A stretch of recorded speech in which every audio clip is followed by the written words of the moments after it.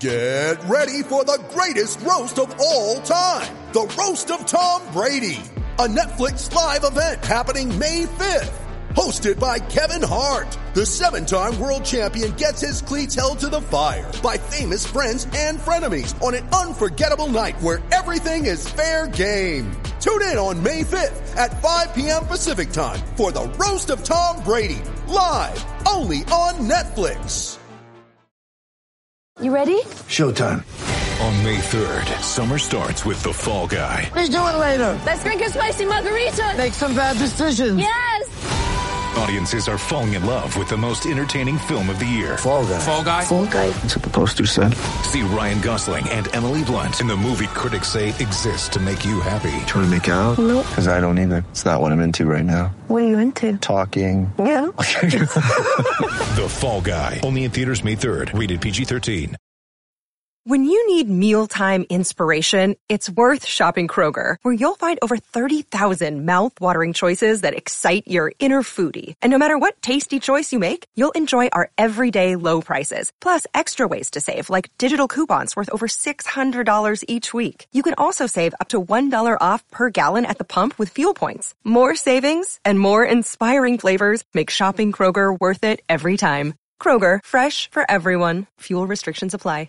Mother's Day is around the corner. Find the perfect gift for the mom in your life with a stunning piece of jewelry from Blue Nile. From timeless pearls to dazzling gemstones, Blue Nile has something she'll adore. Need it fast? Most items can ship overnight. Plus, enjoy guaranteed free shipping and returns. Don't miss our special Mother's Day deals. Save big on the season's most beautiful trends. For a limited time, get up to 50% off by going to BlueNile.com.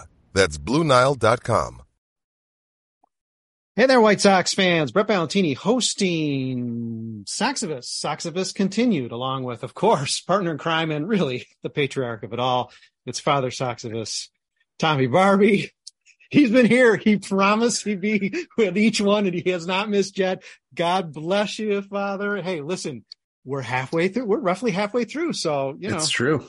It's not, the bag is getting lighter as we go. It is the Festivus for the rest of us and the Soxivus for the sorriest of us. We are here. We are starting with the sorry end of what is our little 2-week foray into best and worst games of the season. Last year, I believe we determined that it was best games first, as befits perhaps a 93-win team. Well, when you go 81-81 in a championship window, we're going to go worst games first. So this week, Socks of a celebration of sorts is the worst games, and man, do we have some entertaining ones. As it is, I guess we will just go through each game for those of us who are joining on this podcast, have them speak on that game. And, then we can throw in our thoughts on it. And those who might not be here, we'll still go over those games as well. I want to say we have roughly maybe a dozen written up. I don't know. I'll figure it out as we go through this podcast. Don't know necessarily if it'll be a super extendo one or not, but let's just get it started with Malachi Hayes. White Sox were 6-4. There was still so much hope. They had gotten off to a 6-2 record, and they were the best team in baseball 8 games in. And that turned south really quickly, including your game, sir. Yeah, that was a tough one, because even though they had gotten out to that 6-2 start, they weren't playing great. They weren't tearing the cover off the ball. You still had, Vince Velasquez in the rotation. They weren't fully healthy. There were a couple days off. Tuesday was a rain out, so you end up playing a doubleheader on Wednesday. There's still kind of this question of whether Keuchel belongs in the rotation. And just everything that could possibly go wrong goes wrong. Tim Anderson does the thing where he just kind of loses focus and he bobbles the ball. He makes a throw that pulls guy off the bag, and then suddenly Keuchel's giving up single, and then he throws an 85-mile-an-hour sinker middle to Jose Ramirez, and it's 7-0. It was an uncomfortable 6-2 that they had gotten out to earlier in the year. They had lost 2 straight to Tampa Bay entering that game against Cleveland. And that was one of the first moments where you really got to see how everything could actually go wrong, because it went wrong pretty badly. And they, got pie in their face early in the season and never wiped it off. And Cleveland left them in the dust. So that's kind of ground zero for the embarrassment that happened against the Guardians this year. This is also the Tim Anderson flips off the crowd game, or was that coming in the series? How did that play into it? Was that later in the season? It's all a mess. That's a good question. I actually, they didn't put that in any of the highlights, but that was not Tim's best. I think that was later in the year. That was later in the year? Okay, well, we'll dig it out.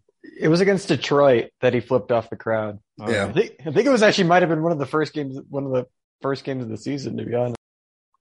Malachi, this is an issue of, and believe me, as I'm looking back on it, I'm thinking, wow, no, they started way stronger. They were hitting the cover of the wall. Hey, what's wrong with you, man? So, I mean, this is just the rose-colored glasses of looking back and trying to squeeze something good out of this desperately bad season. But sort of what you're saying and what your write-up indicates is this was really one of the first glimpses behind the curtain and realizing that perhaps there was a little bit of a house of cards element to this start, even though they were starting out against, I guess, adequate teams. I don't know. I guess they lost 2 to Tampa, but this was sort of like a peek behind the curtain that said, "Uh-oh, wait, this might not be the coast that we thought it was." Yeah, and you just got the sense watching it that you're like, oh, we know now what good, like, legit World Series contenders look like because we got smoked by Houston last year. Teams that are, even at this stage in the season, teams that are that good are not getting smoked 10-0 with 4 errors in the first 2 innings. And I think Andrew Vaughn got thrown out at second base at 1.2. It was just a microcosm of all of the little things that went against them. They were getting beat by bad defensive positioning, even at that point in the season, So, everything. We were probably still heady enough to think, well, maybe this isn't what it is, even though it looked awfully fearsome. Other memories any of you have on what this game was and what this beginning? Well, it's the end of the hot start. I mean, they peaked at the best team in baseball at 6-2, and they never were close to the best team in baseball again. It's just kind of hilarious because, like, when you look at all of this and like you look at that game as like the first of many turning points of the season, because we was all asking, when's the team going to turn around? When are they going to, play like the team that's supposed to be? When are we going to start seeing parade floats? And then it's just like, well, they're getting smacked by a team that knows not to, like, that doesn't hit home runs. This is going to be a fun season. Also, you knew it was bad when Andrew Vaughn was going for steals. I might be able to outrun that man, depending on how my knees feel that day. Yeah, and the White Sox didn't have a good month. I mean, they had literally like a good 8-game stretch to start the season. They didn't have a good month, so they hadn't had like 10 days. Yeah, right. And the season started late, so it wasn't even like. And they lost game 1 pretty badly too. So it's like they had like 6 days. Yeah. Other thoughts on Malachi's game? This, again, Keuchel comes up. It's a theme. When you read through this article, and believe me, it's up as always, people. It's published along with this podcast. And when you read through this article, I'm sorry for the heartache. It's rough. I guess moving, and that was the April 20 game. I guess it's worth mentioning. We're going to scroll down just a couple weeks after that.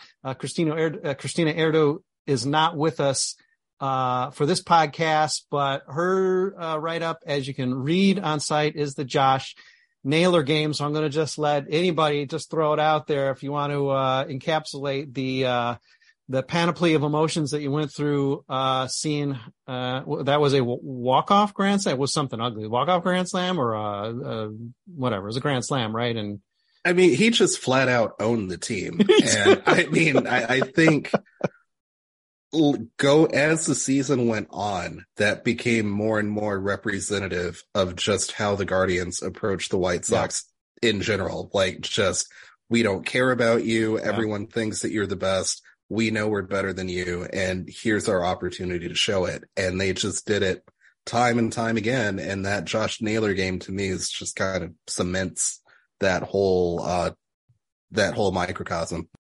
Josh Naylor genuinely scares me. Like, I see that man in the dugout come up to the plate. Like, genuinely, I fear him. And then he like hits that home run and he's like banging his head on like the coaches and the players. Like, that was the moment that I knew that Cleveland was going to be trouble, but also like now I fear Josh Naylor for the rest of my life. Yeah. It's understandable. I mean, he just joined Jose Ramirez as the White Sox killers, and it's just like 2-on-1 team. That is lovely. It was like 7 RBIs after from the 9th inning onward, and I'm just like, I'm pretty sure I stayed up pretty well. I mean, that was a 11, 12 inning game, and I was like, Liam Hendricks, what the fuck are you doing? Yeah. And Naylor, unlike Ramirez just kills the White Sox, right? It's like, why do you ever throw a strike to Jose Ramirez? Naylor, I hear what you're saying, Allie, because Naylor's he's got this like extra edge where it's like he's actually sort of scary. You don't know if he's going to go after one of the White Sox players. He's going to let the bat fly out of his hands. He's going to hurt himself in the dugout. I mean, it is just a different kind of scary. So Christina pointed out, I believe she called it one of the most demoralizing losses she ever witnessed in person. So condolences to Christina for having to go through that painful experience. As we coast downward, it's now Allie Wessel's turn to talk about her pain.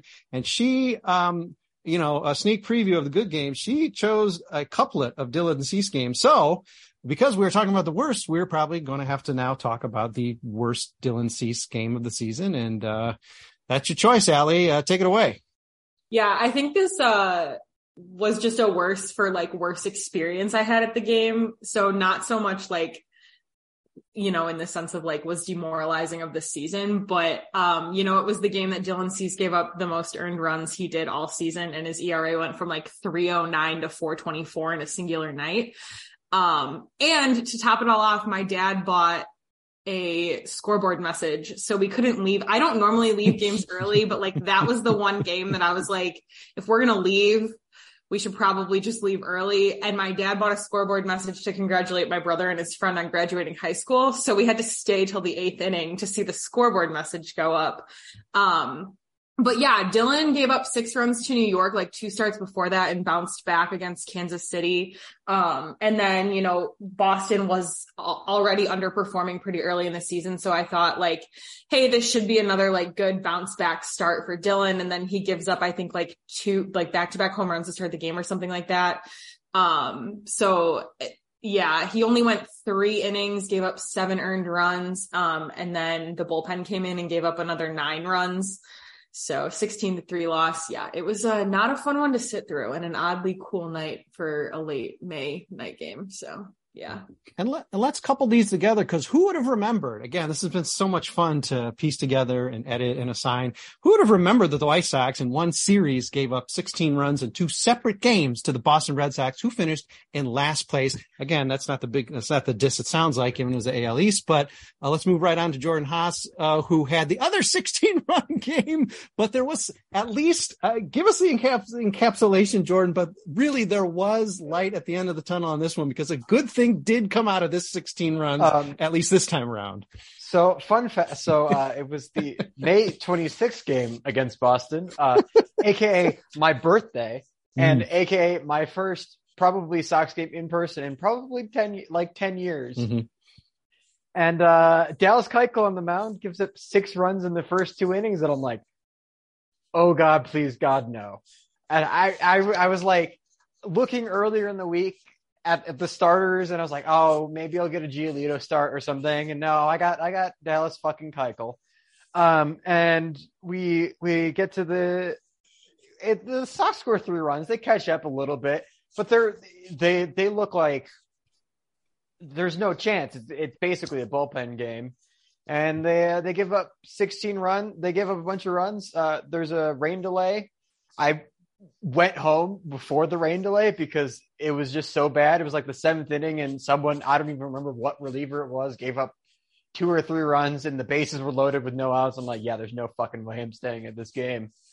And so me and my parents left that game. I get home, and the game is still on. It was that long of a game. The Sox scored like 4 more runs, and then Josh Harrison was pitching, so we got a good Josh Harrison pitching out of that. But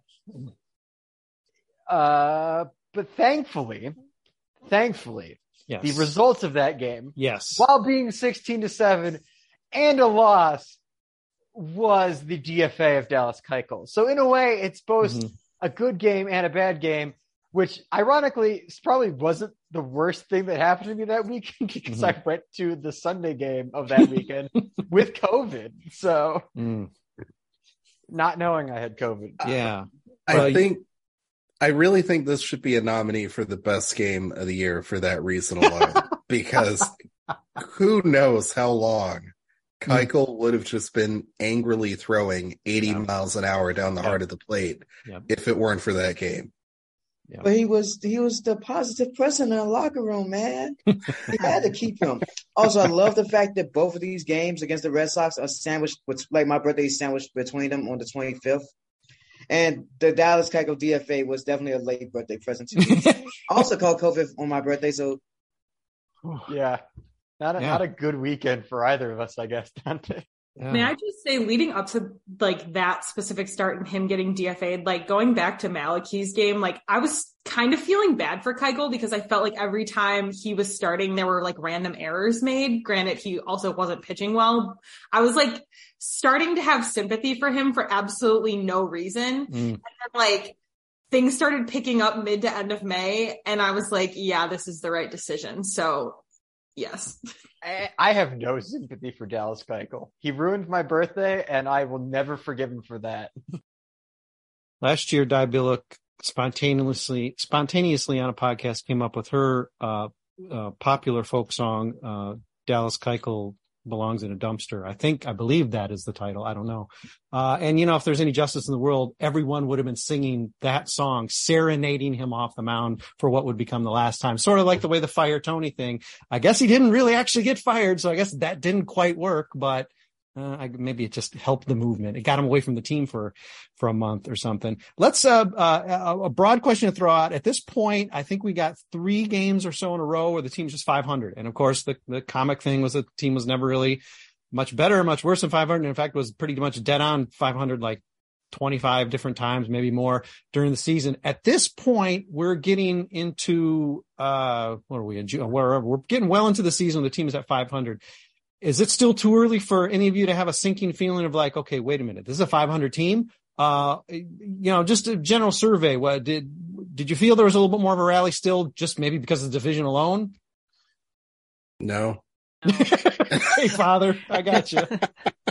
They were playing so like lifeless and so like there was just zero energy. So there was like, you didn't really have a hopeful feeling like, they have been giving it their all. It's just, they've been on the wrong end of the stick. They've gotten a few bad bloops here and there, and the pitching's been really good. And no, there was just no hope.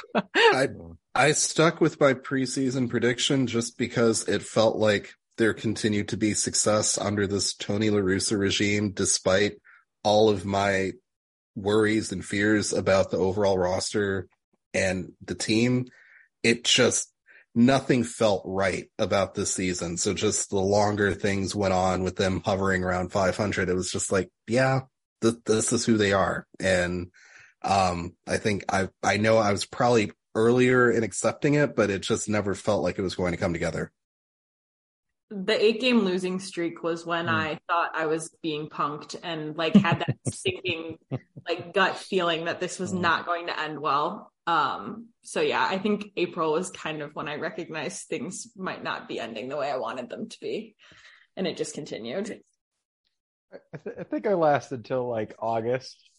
I was like hopefully optimistic. And then I was deluded, by the friends I've made along the way, but I actually, I'm going to take that back. I'm going to say the game that made me, unbelieve in this season was the second game of the Rockies series where friggin' Graveman walked the bases loaded with no outs in the 9th inning, and they lost pretty terribly, and hitting only exclusively ground balls in Coors Field. I'm like, yeah, there's no fucking way this team gets that far, even if we do make the playoffs.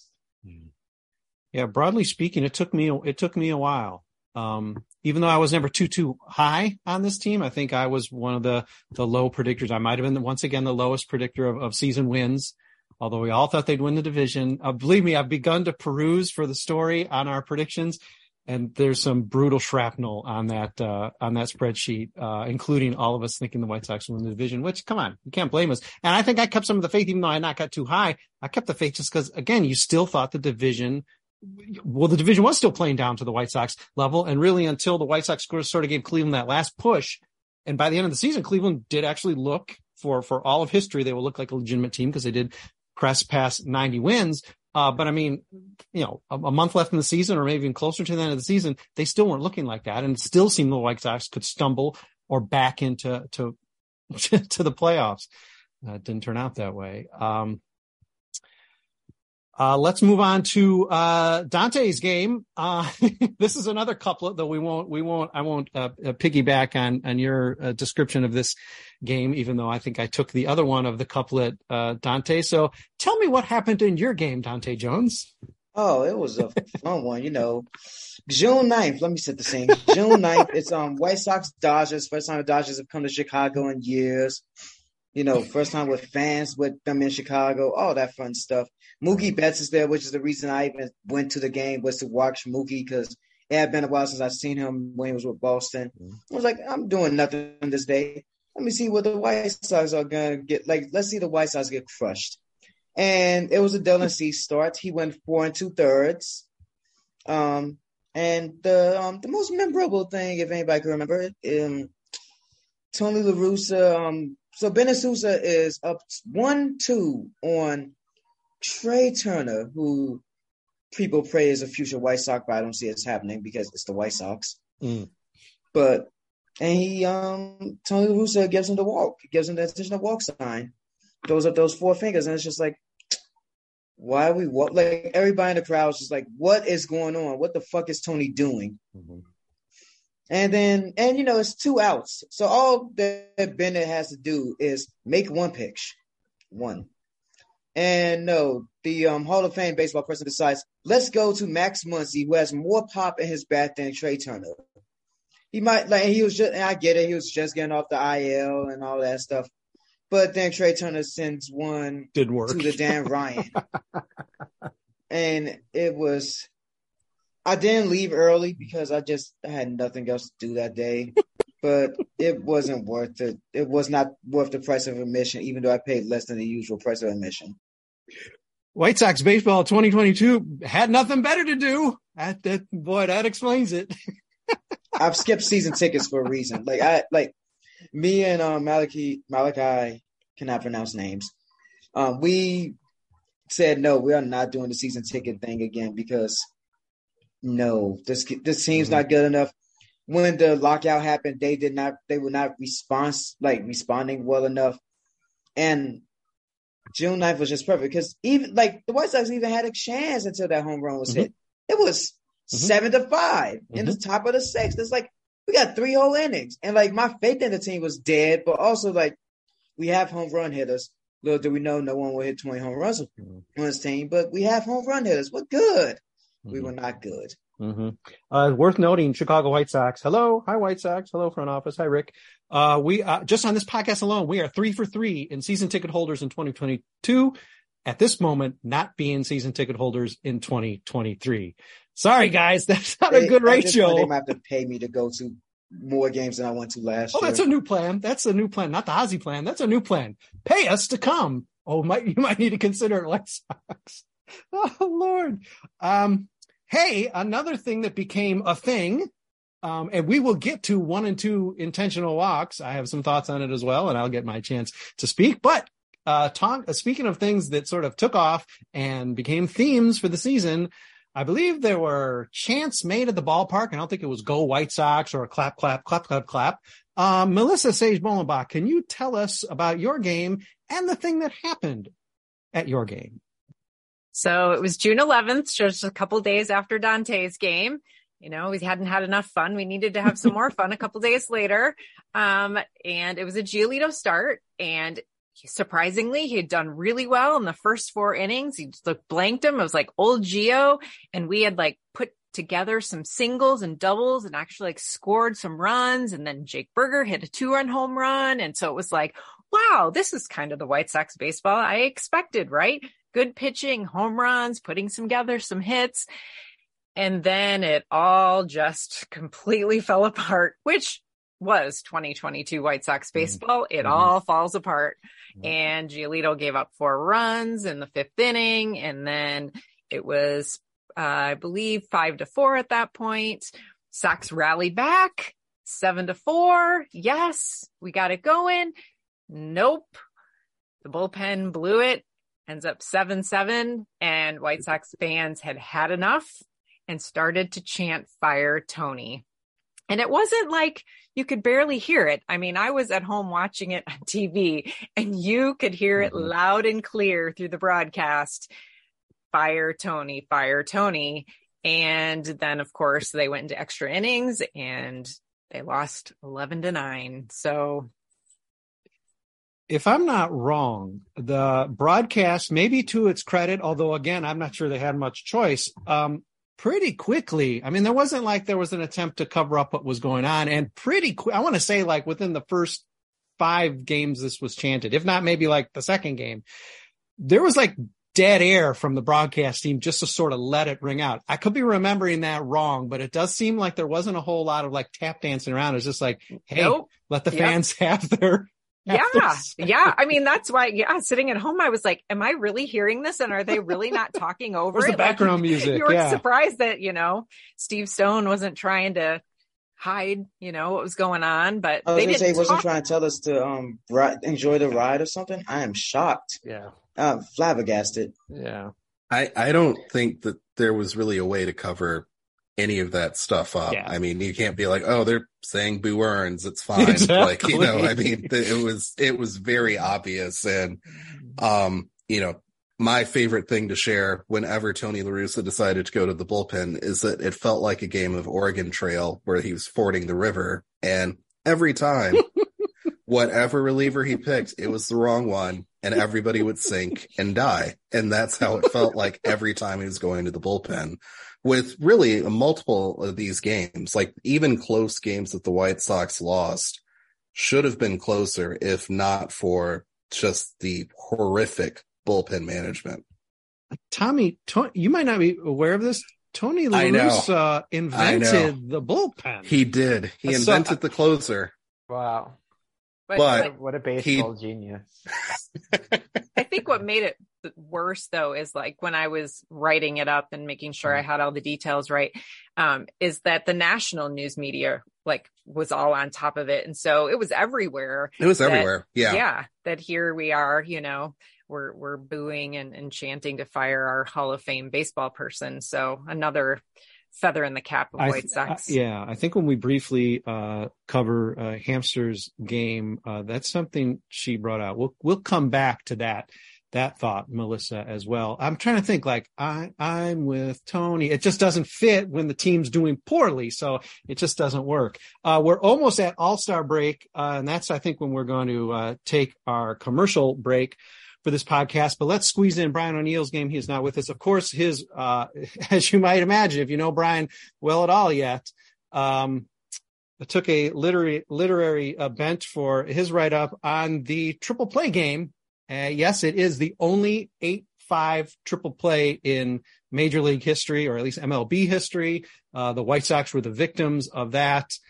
I mean, that wasn't super memorable. Another embarrassing thing, I suppose, nationally, because it became a graphic like, hey, you've never seen this before in baseball. But at this point, we're all sort of heading into the All-Star break. We're sort of getting used to being we were going into the season, and certainly this season did not help any being the butt of sort of national media jokes. And, La Russa's front and center. This time, maybe it's base coaches you can point some fingers at as well.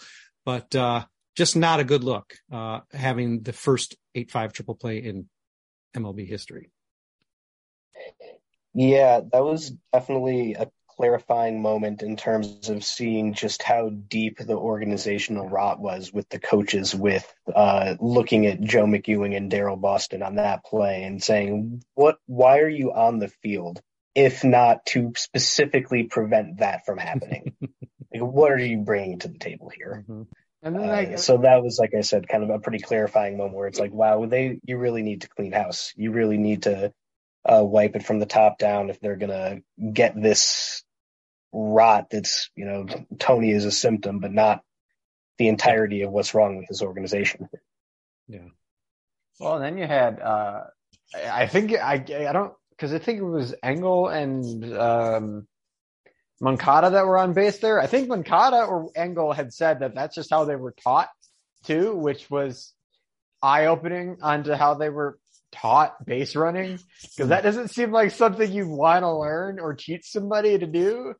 But it could have been worse. It could have been an unassisted triple play, but I think at least that one's rare and has happened before. Yeah. Yeah. And it sort of goes hand in hand,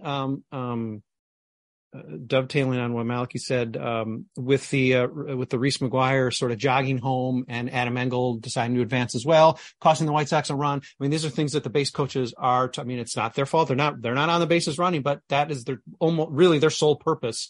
And if you can't execute that enough to say, get moving, andale, whatever you see, whatever, language Reese McGuire speaks, no jokes, whatever language he speaks, to get him home because you see the guys go, it was an absolute cluster. That game was definitely an eye opener to like the fundamentals of baseball were not being played by the White Sox leading up to the All-Star break. And I think that's something that, like, no matter how good at a sport you are, you always have to go back to those things. So like, if you're not playing those, we've got an issue.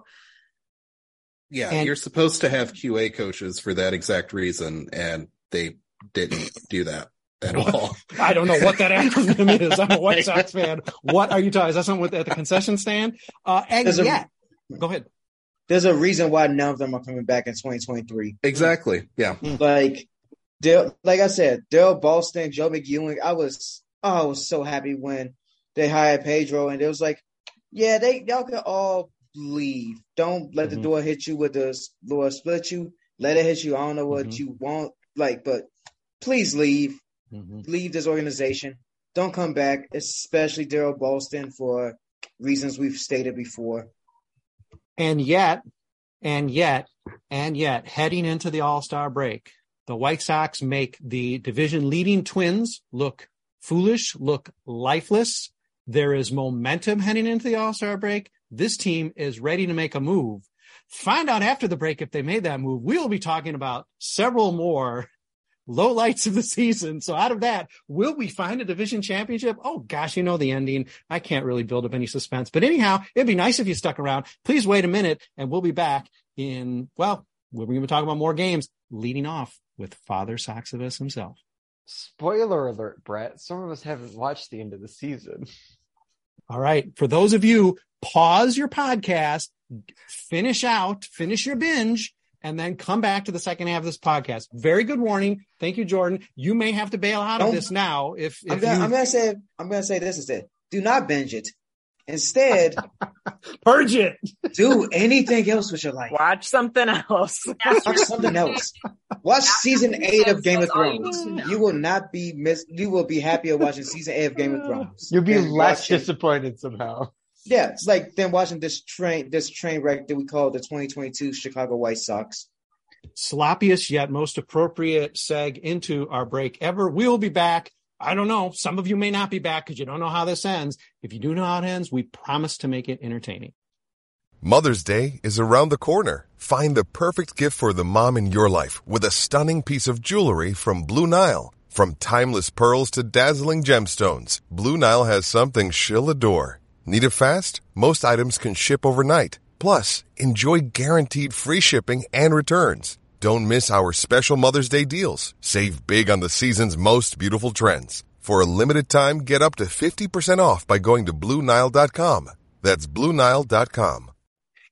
Hey, White Sox fans. Okay, those of you now, again, seriously, if you don't know how this ride ended, you're just going to need to pause this. I don't ever want to promote pausing these delightful podcasts, but just listen to as far as you got.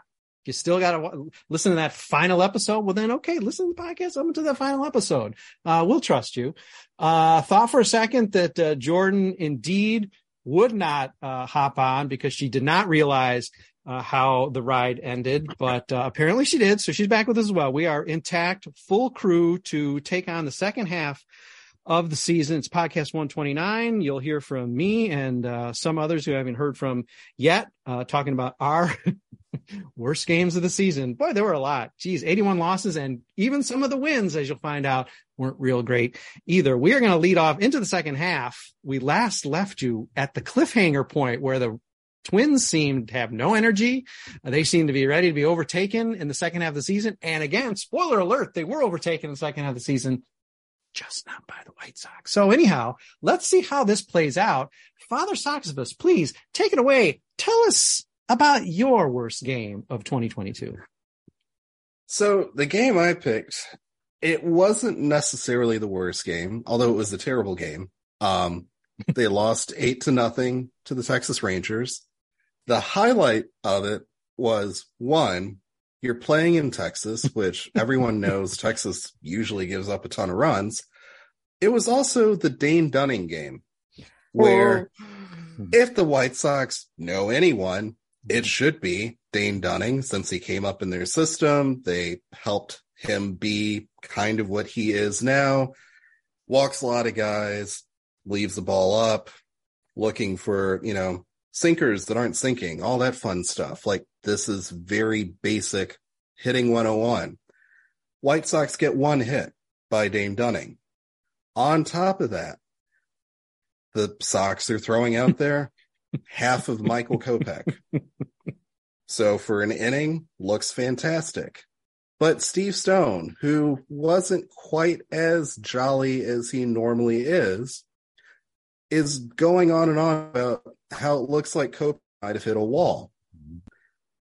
Obvious to all of us here, obvious to everyone else, probably obvious to Kopech, not obvious to Rick Hahn or Tony La Russa, who just continue to throw him out there every 5 days and say, yeah, just keep going until your arm falls off. Yeah. He gets basically hit out of the fourth inning. And it was brutal between the first inning to the fourth inning, where you see him commanding his pitches in the first inning to not being able to locate anything, losing velocity on his pitches, and Tony takes him out of the game. And what should have been at least a close pitcher's duel turns into just a total nightmare, where it's fire on top of gasoline. It turns into a laugher. Dane Dunning's ERA going into the game was 4.84. He left with a 4.02 ERA at the end of it. Those are things that just shouldn't happen to professional baseball teams.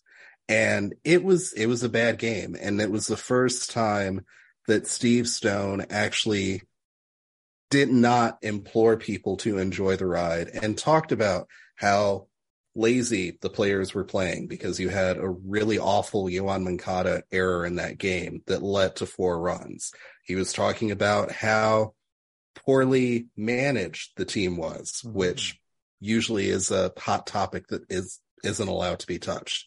So this game stood out to me because it was really the first concise, clear-cut game, other than them not trying to hide behind the Fire Tony crowd chants, of even Steve Stone being like, yeah, this isn't it. And I know that I said that everything's going to be fine, but everything really isn't fine. Now, Tommy, this is early August. We've skipped to early August here. And now Steve Stone, I know he jumped off the ride. He did. I'll didn't tell anybody, but he did. Yes. I'd say it's cowardly, but whatever.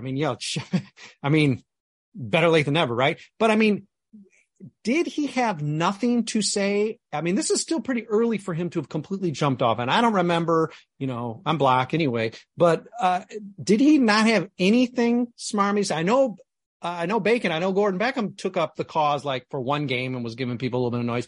Did Steve really not have anything to say Twitter wise after this game, or was he still a little conflicted? Did he just, he gave it up? This was around that time where he just went completely dark on any of the, I know it's going to happen and I've seen everything because I invented baseball, and it's none of that happened. Not because the White Sox actually said, Steve, what are you doing? Don't do it. It's just like he had nothing more. He had nothing to say. Yeah.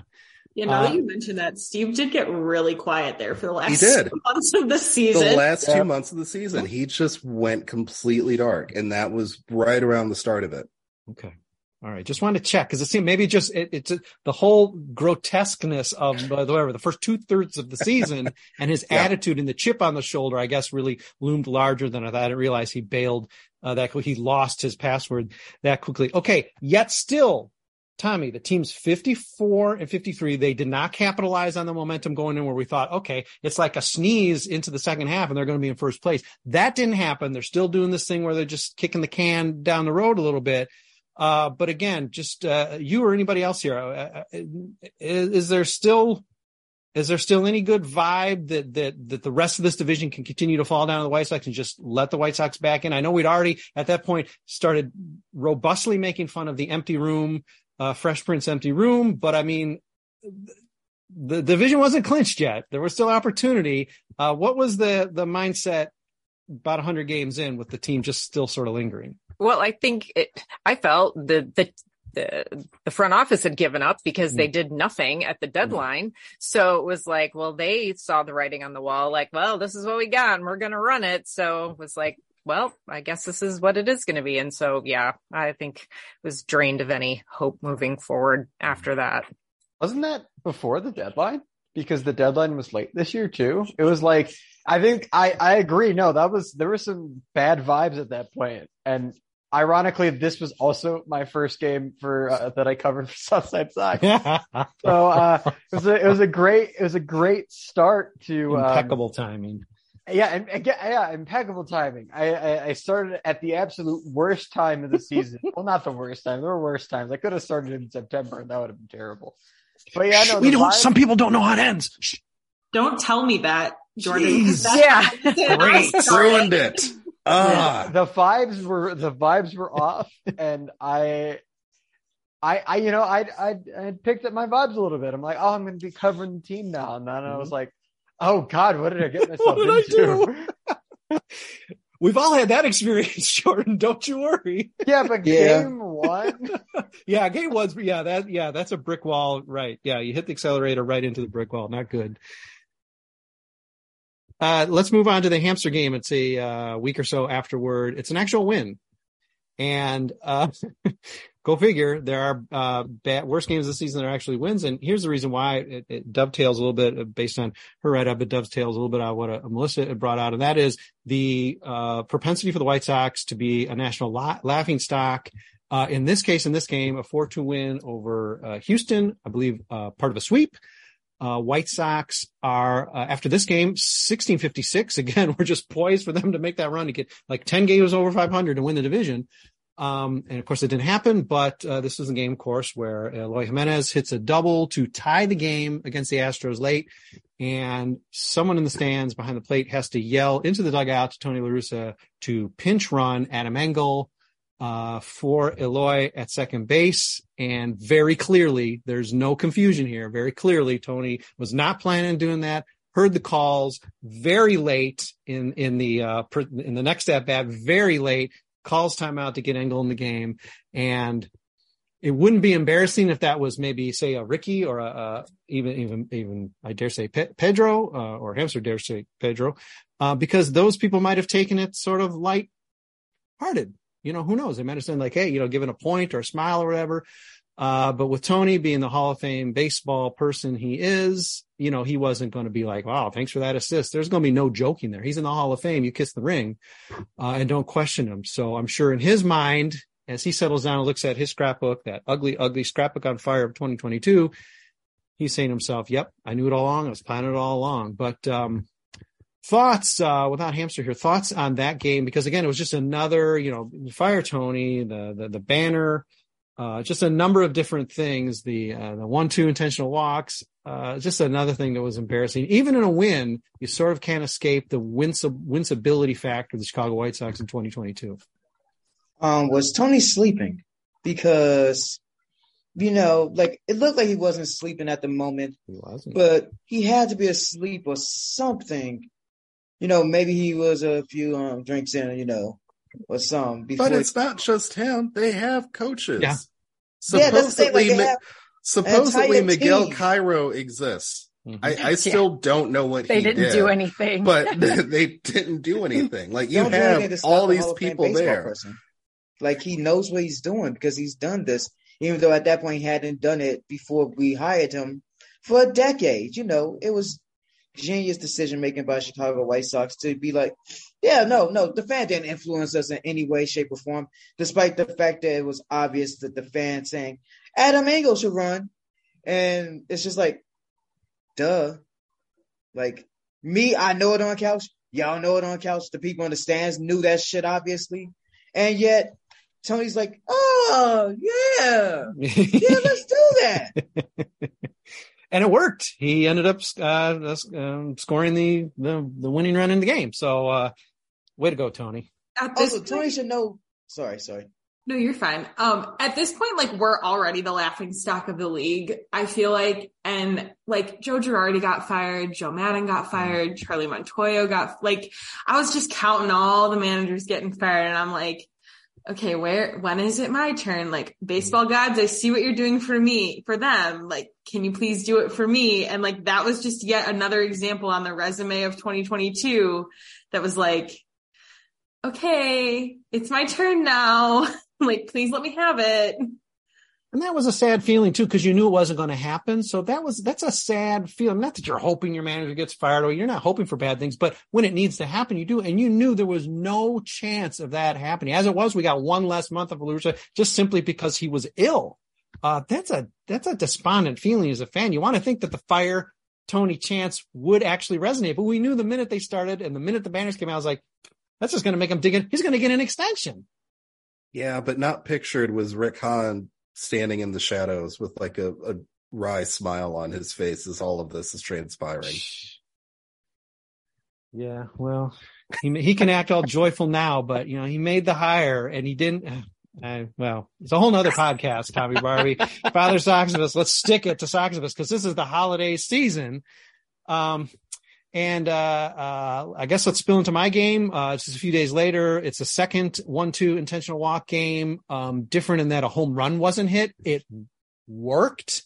But a thing I brought out at the time when we were completely losing our heads over the fact that this even happened, and we're devoting an entire podcast to discussing the nonsensical nature of the Chicago White Sox management top to bottom, is and it's something that at least one, I think, former White Sox pitcher in the organization brought out, and it's something I hadn't really considered until I saw his tweet or whatever. And that is the level of confidence, the level of the vibe that gives the pitcher, where you're basically saying, and in this case, it was Jake Diekman, a guy who is a veteran, that we don't trust you to get one strike.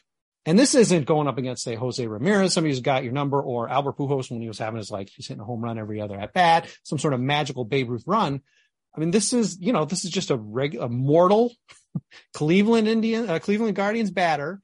And what that tells a guy, if you're going to send him down, if you're going to get Sean Tracy, if you're going to send the guy down, like, I'm never going to see this guy again. All right, I guess. Kill his confidence and gut him. And Jake Diekman shouldn't have his confidence gutted by this move, but it's not a shot in the arm. It's not the kind of message you want to be sending to your pitching staff, to your bullpen, because that resonates in the bullpen, because Liam Hendriks or whoever else has got to be saying, okay, this is going to, I guess Liam wouldn't say it, but other relievers would say, okay, when's it happening to me? It happened to two guys in the bullpen. I don't know how many relievers they had this year, whatever, a dozen or 15. I mean, that's a pretty ugly percentage to have that asked of. And it's just, even though this worked, the White Sox lost, but this time it worked. Of course, Tony La Russa afterwards angrily defended, because at this point, I think the beat had actually gotten enough courage to say, like, okay, we're going to challenge him on this. And he pushed right back. He did wake up enough, post game to, fire back, angry, resentful, any baseball person would know to do that. And, I've yet to see a single baseball person step forward and say, yeah, I would do that. It's a great idea. After a second 1 and 2 intentional walk, at this point, is everybody just thinking, okay, just what's next? Is it going to be an alien landing at second base like in the Vec days, or is the ballpark just going to burn down? I mean, at this point, anything can happen if 1-2 intentional walks just continue on. Yeah, those were the kinds of games that were reminders to just not get your hopes up too much, and that realistically things weren't going to come together in the end. And that things were just an internal mess. Nobody was checking anybody. And just the fact that this happened again, it doesn't matter what the result was. The fact that it happened again, and that he got so indignant about it at the press conference afterwards, and really, almost seemed to be making these moves just out of spite in some ways. Yeah. It was just a reminder, once or twice a week that things were totally off the rails. And, if they hover around 500, 88 games probably wins the AL Central. So you might as well keep watching, because they could still fall ass backwards into a division title just by, being off the rails and hovering around 500. It didn't happen. But you knew that they weren't going to pull it together and seize a hold of the division on their own accord like we all thought they were supposed to, and might have even been holding out hope for the first couple months.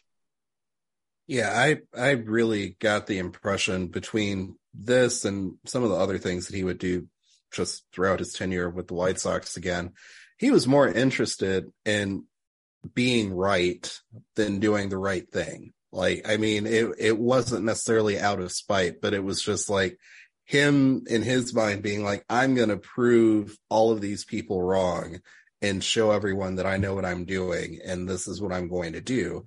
And just assuming that that's going to work, because maybe for him in his mind it has, but it never was based on any sound reasoning or any real logic. And that's why whenever, it was usually James Fagan that would get into arguments with him, but whenever he was questioned about it, he would immediately dig his heels in and be like, no, you don't understand what you're talking about because you're not at my level. And this is what normal baseball people do, even though everyone knows that that's not true at all. Also, in retrospect, he departed the team for health complications 11 days after this. So I also wonder if he's, and I'm not trying to make excuses for him because he was nutty all season, but he really got indignant about some of these decisions he was making. And I feel like if he wasn't 100% there, he's just trying to stick around and prove himself in a way that was just creating even more terrible choices for himself. Absolutely. For the team. So I think in retrospect too, I also wonder how much was his health playing into the decision making that was happening as a manager, and then also his coaches questioning him. And it sounds like it was really just Tony La Russa's way or the highway. And if he's getting more defensive, then, no one's even trying to approach him about why he's making certain decisions at this point. I'd say the thing is at this point, I would have just told him to take the highway himself. But as I wrote in my write-up on Tony La Russa when we was giving out grades earlier last month, I want to say, because it's a lot of grades to give out. Find them on Southside Sox. Anyway, I was saying Tony always feels more has reached the point of feeling more scapegoat than he was obviously a problem, but he was also a scapegoat. And we all saw how, like we said earlier, we all saw Rick Hahn just smiling his ass off, being yeah, I'm untouchable, when he was able to introduce Pedro, which is his fourth manager in his tenure as the GM of the team, or fifth manager. I don't know which. Point is, there's a deeper, darker issue with this team, and his names are Rick, Kenny, and Jerry. And it's Tony does stupid shit all the time. It's what a lot of these managers do. I mean, hell, Dusty Baker just won his first World Series because he's made some horrible decisions in the past between batting orders and bullpen stuff. But at least Dusty's willing to give things a chance. That's why I wanted him to become the manager of the White Sox, before the Houston thing happened and the Houston had to give everyone up.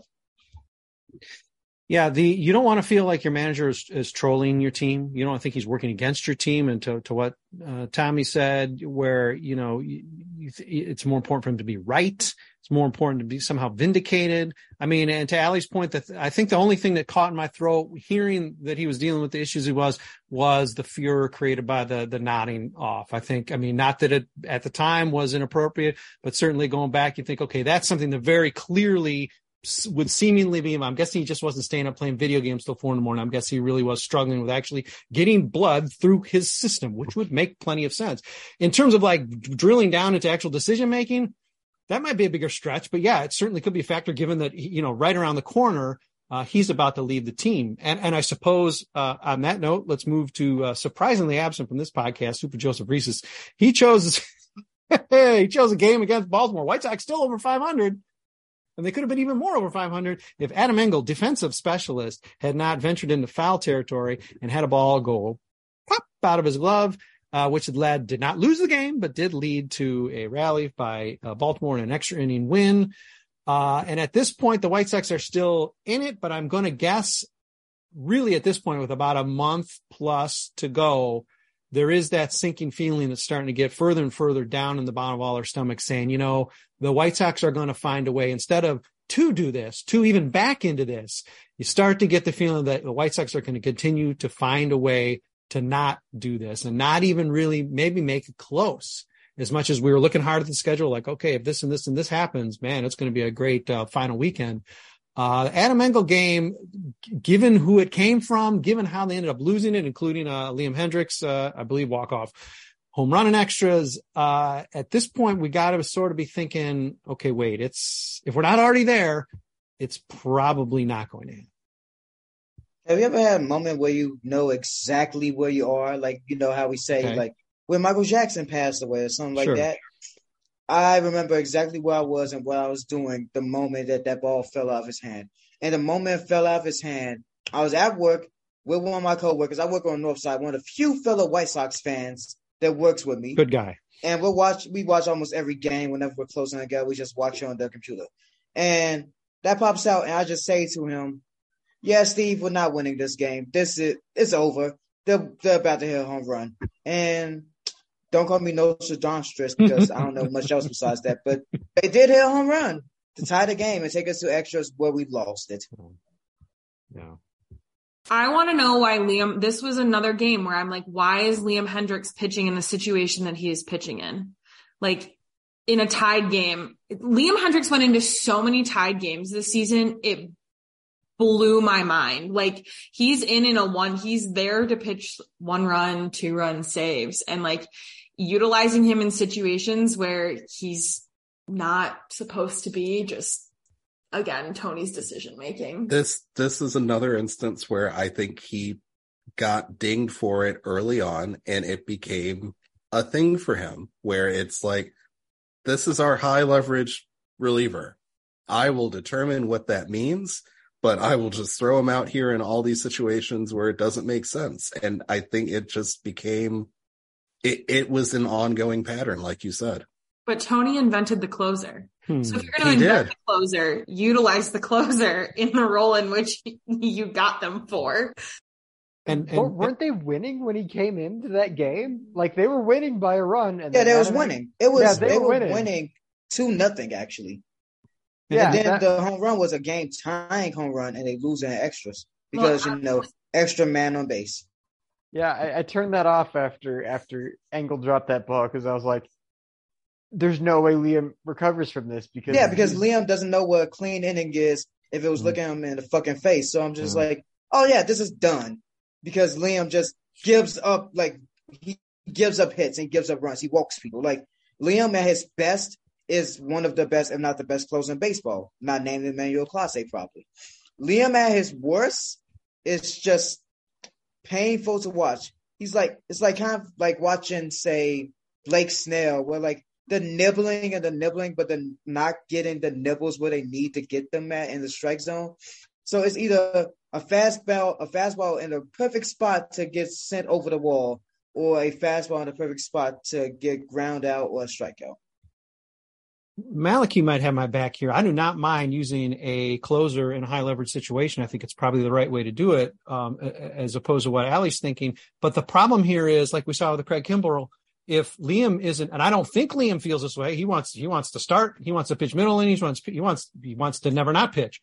But I would think that if for some reason there's discomfort, or if he's not saying it, the manager or maybe the pitching coach, our gilded exactly. golden boy pitching coach, should say, hey, he's not really vibing with this season, this month, this stretch. Maybe you don't put him in the high leverage. Maybe you do just give him that, those easy saves, because he's just not feeling just general high leverage. You do have to have, I mean, Tony Russo's the kind of guy who's going to be like, well, you know, computers don't manage games. Well, he's acting like he's computer managing games if there's no nuance to what it is he's doing. And if you can't, you know, I don't know, feel the vibe out of the bullpen, recognize when, say, Michael Kopech is hurt and shouldn't start a game. I mean, really basic stuff. And even that nuance stuff that you'd think would get you in the Hall of Fame.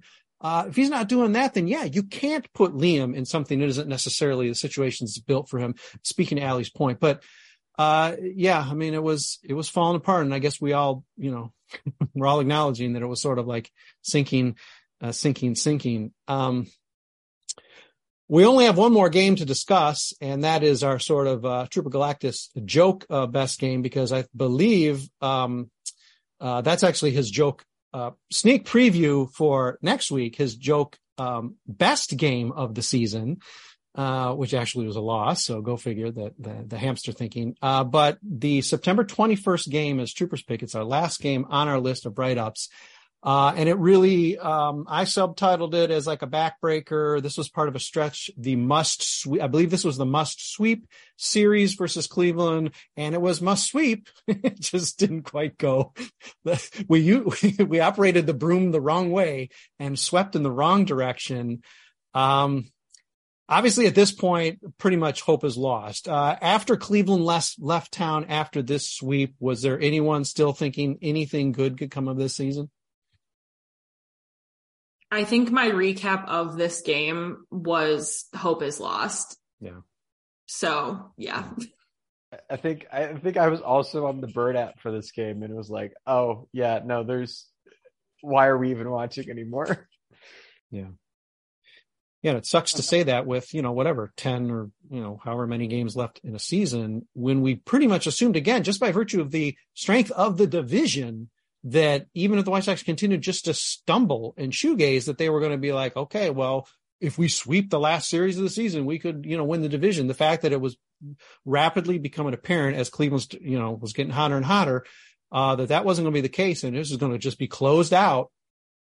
It was pretty sad. I mean, that was really,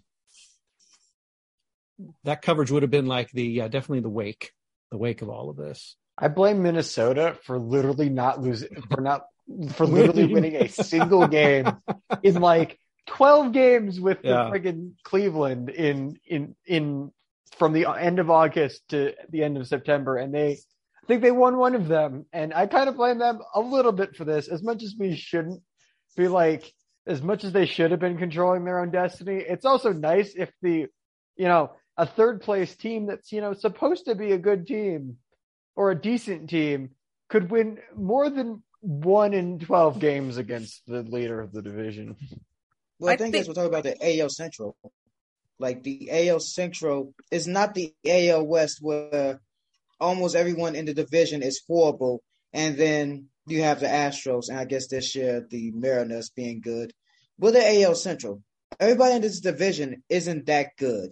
Like, yeah, Cleveland took the Yankees to Game 5, but also where the Yankees kind of died in September and like couldn't be revived. I think go ahead. Well, I just think at that point too, Cleveland had like zoned in, and they were like, we're getting this, we're going for it, we're playing with everything we've got, which is how the White Sox should have been playing. So once you kind of saw Cleveland, you know, balls to the walls, it was like, well, this is definitely our goose is cooked. Yeah. I think we should thank Minnesota, because if not for Minnesota, our collapse would look a lot uglier. That's true. The Twins actually out-collapsed us. I mean, they were in first place and fell out of first place. We basically weren't. And as terrible, as embarrassing as the White Sox were, and how much they choked this season, the Twins got us beat at every turn, no matter how you roll it out. So, that's a great way to draft behind another team. Hey, thanks, Minnesota. Way to be even more embarrassing than the White Sox. Also, Minnesota still hasn't won a playoff game in years. It's hilarious. Yeah. Cleveland, like, going into their series against Minnesota had lost like 12 of 13 or something like that. So like Cleveland kind of gave us an opportunity to get our way back into the race. And then both teams arguably heated up a lot because I mean, Cleveland won 7 of 8 at Minnesota in Cleveland, but like the White Sox also, I think, won all of those series that they played, but it was like at that point, Cleveland got so hot that the White Sox would have had to sweep. Yeah. So I think just teams got pretty, like one team got warm and Cleveland just got hot. Yeah. Take a 4 out of 5. A series of 4 out of 5 is just, that's not going to give a shot in the arm, no matter how well the White Sox are playing. And then, of course, ultimately, if you falter in the face of the mighty Cleveland Guardians, when I think about Cleveland and their like, angst toward the White Sox, how they're even like taunting them during their celebration. They should be celebrating, but they're taunting the White Sox.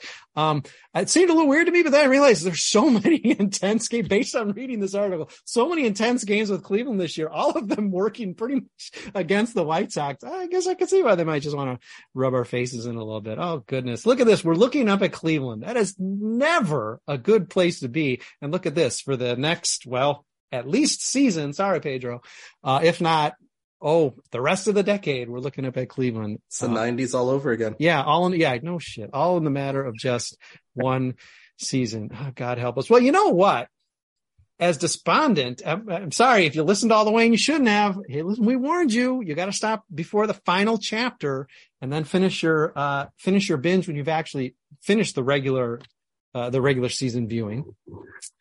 But if you have the same amount of courage, I promise it will be a slightly more rewarding, if not winsome and somewhat bittersweet, podcast a week from today when we will be recounting believe it or not, there were 81 wins as well as 81 losses. So among those 81 wins are going to be some of the best games of the season. This crew, very likely intact, if not maybe joining up with a couple other friends from Southside Sox, will be recounting those games. They'll pick their favorites and we will talk about them in another week.